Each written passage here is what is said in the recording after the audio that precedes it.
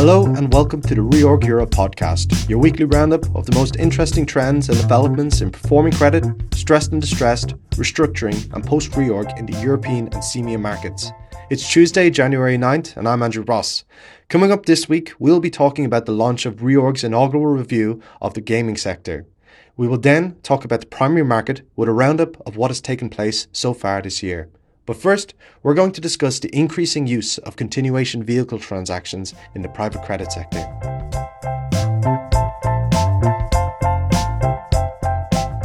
We are now joined by senior reporters Oscar Larica and Lucie Camblor, who have been busy over the festive period reporting on continuation funds. Oscar, can you tell us a bit more about this trend? Hi, Andrew. Yeah, for sure. So it is fair to say that things have been pretty quiet over the last 2 weeks, as a lot of the processes that we'd been following either wrapped up just before Christmas or took a short break after collecting indicative bids. However, there were one or two processes where the sponsor was very keen to get something done, one of which involved a continuation fund, which Lucie is going to tell us a little bit more about in a minute. But just to speak a little bit to the wider trend, it's definitely something that we've seen more of this year. In fact, according to data from Secondaries Investor, around 9% of global PE distributions in 2023 came from continuation funds. Obviously, a big reason for that was the sleepy M&A market that we've talked a lot about over the past year on this podcast, where sponsors have been kind of delaying exits due to not being able to achieve the valuations that they want. So selling a company or even sometimes a group of companies to a new vehicle that they control, a continuation fund, allows them to distribute some capital to LPs while still holding out for a higher valuation when the market, they hope, improves. Yes, exactly, Oscar. And as you mentioned, we have seen a good example of these processes recently, with IK Partners securing a $300 million refinancing from Arcmont, Barings, CDPQ and Macquarie to transfer its Dutch insurance distribution platform, Usure, into a continuation fund. The sponsor had hired Houlihan Lokey to explore a sale earlier last year, but finally decided to retain the asset. Evercore ran the GP-led secondaries process.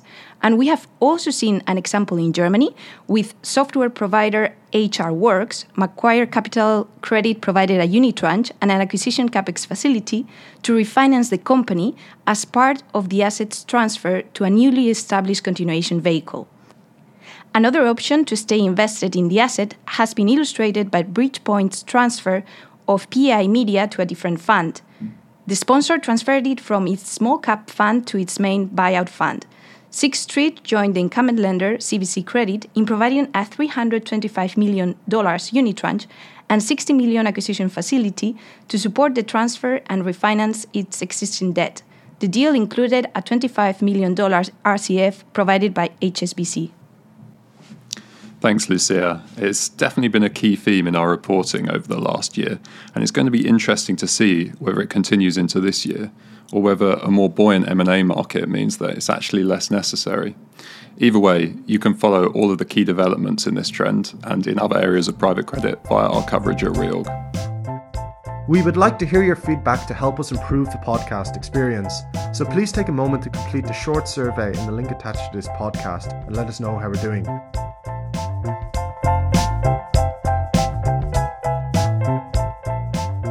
Reorg recently launched its inaugural review of the global gaming sector as part of our Data and Sector Insight series, now accessible for download at reorg.com/reports.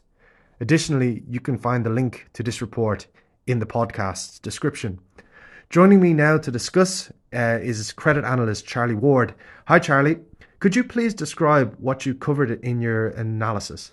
Yeah, sure. So for our gaming sector review, we examined the performance of 33 US and European-based companies, covering both private and public issuances. And we split these companies into 5 different subsegments. This was online gaming, those focused on sports betting, traditional US casinos, other land-based gaming, and gaming technology providers. Our analysis covers 72 high-yield bond issuances and 26 leveraged loan issuances across the full credit spectrum. This is from CCC rated issuances up to those rated BB. And could you summarize some of the key trends that you found as a result? Well, most significantly, the gaming sector has actually been relatively robust in the face of faltering economic growth across both the US and Europe. Leverage ratios have declined for the majority of issuers that we examined, whilst interest coverage ratios have held up as a result of relatively modest EBITDA growth across the sector, but also largely fixed rate capital structures, which remained relatively unchanged in terms of the average interest rate in the face of raising interest rates from the point of issuance. Additionally, the gaming sector isn't actually facing many imminent maturities for stressed credits. The larger US publicly listed companies such as Wynn, Caesars and MGM do have some sizable maturities to tackle. However, we don't really see an issue with these being refinanced as they largely trade at par at the moment. And when calculating credit metrics pro forma for what a potential refinancing might look like, interest coverage remains largely unchanged. Despite this, some of the European retail sector has seen lackluster performance. Results in sports betting, which is an established market in Europe in comparison to the US, resulted in retail underperformance for both Lottomatica, which is an Italian company, and 888 in the UK. For example, Lottomatica saw an 8% decline in sports betting related revenues, which are attributed to higher than expected payouts. But this was actually offset by strong 35% revenue growth in online gaming. And on online gaming, it's perceived to be the area with the strongest growth potential by a lot of the management of many of the companies we examined that are actually engaged in online gaming. However, performance has actually been mixed. So the majority of issuers did post strong revenue growth in their online offerings, and also strong EBITDA margins in compared to their retail offerings. However, 888, as I mentioned, posted poor performance, and Entain also posted poor performance in the segment. And Entain is heavily engaged in online gaming alongside its competitor Flutter. They're active in making acquisitions to try and expand their offerings. However, Entain's actually posted negative performance pro forma for its acquisitions, and it's also doing poorly compared to Flutter. It's also been hit by hefty fines as a result of compliance issues. And as a result, Entain's valuation significantly trails Flutter. And both of these issuers' capital structures consist of sizable loan issuances. They're not currently engaged in the high-yield bond market. In actual fact, one thing that we found which was interesting was the segment which is overperformed in comparison to the others is the gaming technology segment. So companies operating in this space provide gaming services and technology that drives the platforms offered by many of the other companies covered in our report. So gaming tech providers we found were actually operating with leverage at historic lows whilst posting strong third quarter numbers across the board. We actually calculated a really high median EBITDA margin across these providers of 40% for the segment. So that's definitely an area to look at if you're interested in the gaming space as a whole. So access to the gaming sector review, you can download it at reorg.com/reports or use the link provided in the description to acquire your copy. Thanks, Charlie. Joining us now is leveraged finance reporter Beatrice Mervolian. Hi, Beatrice. What has been going on in the primary market this past week? This week, the primary market seems to have come back to life. Auto part manufacturer Schaeffler Group has priced a €500 million bond to support its acquisition of the remaining shares of the electric vehicle specialist Vitesco that it didn't already own. Dutch car park operator Q-Park and paper packaging specialist Fedrigoni are marketing notes for refinancing. Investors were generally positive about Q-Park's notes, although leverage is relatively high at 6.8 or so. The company benefits from strong downside coverage because of its ownership of a significant proportion of its car parks, which are basically infrastructure assets. The company is the incumbent in its sector. It's well managed, and it has performed well in economic downturns. Additionally, cash generation is quite strong because CapEx is relatively limited. A cross-border loan is expected to come to the market over coming weeks to fund Leonard Green's buyout of Dutch artificial grass company 10Cat Grass from Crestview. A refinancing may also be imminent for Finnish social care provider Mehiläinen. This CVC-backed company is thought to be considering a refinancing or a sale.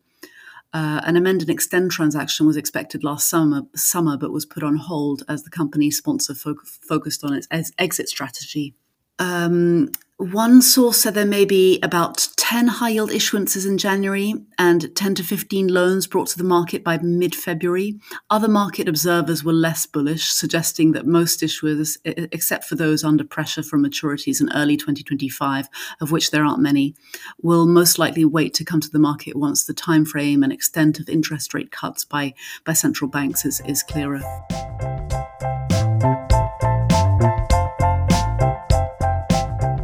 Explored the key restructuring trends of 2023 compared to 2022, utilizing data from Reorg's exclusive restructuring database. Gain valuable insights and download the EMEA Restructuring Wrap 2023 at reorg.com/reports now. The link to the report is also accessible in the description of this podcast. Join Reorg for a webinar as our expert team delves into global manufacturer of eye surgery products BVI Medical's underperformance, the sponsor's capital structure strategy and potential lender outcomes at 3 p.m. GMT or 10 a.m. Eastern Time on Wednesday, January 10th.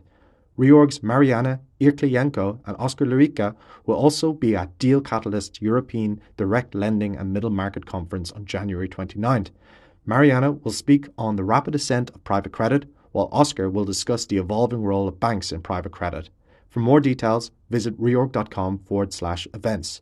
More information on all the situations and events discussed in this podcast are available on our website, reorg.com. We hope you can join us next Tuesday for another Reorg Europe podcast. Until then, have a great week and thank you very much for listening.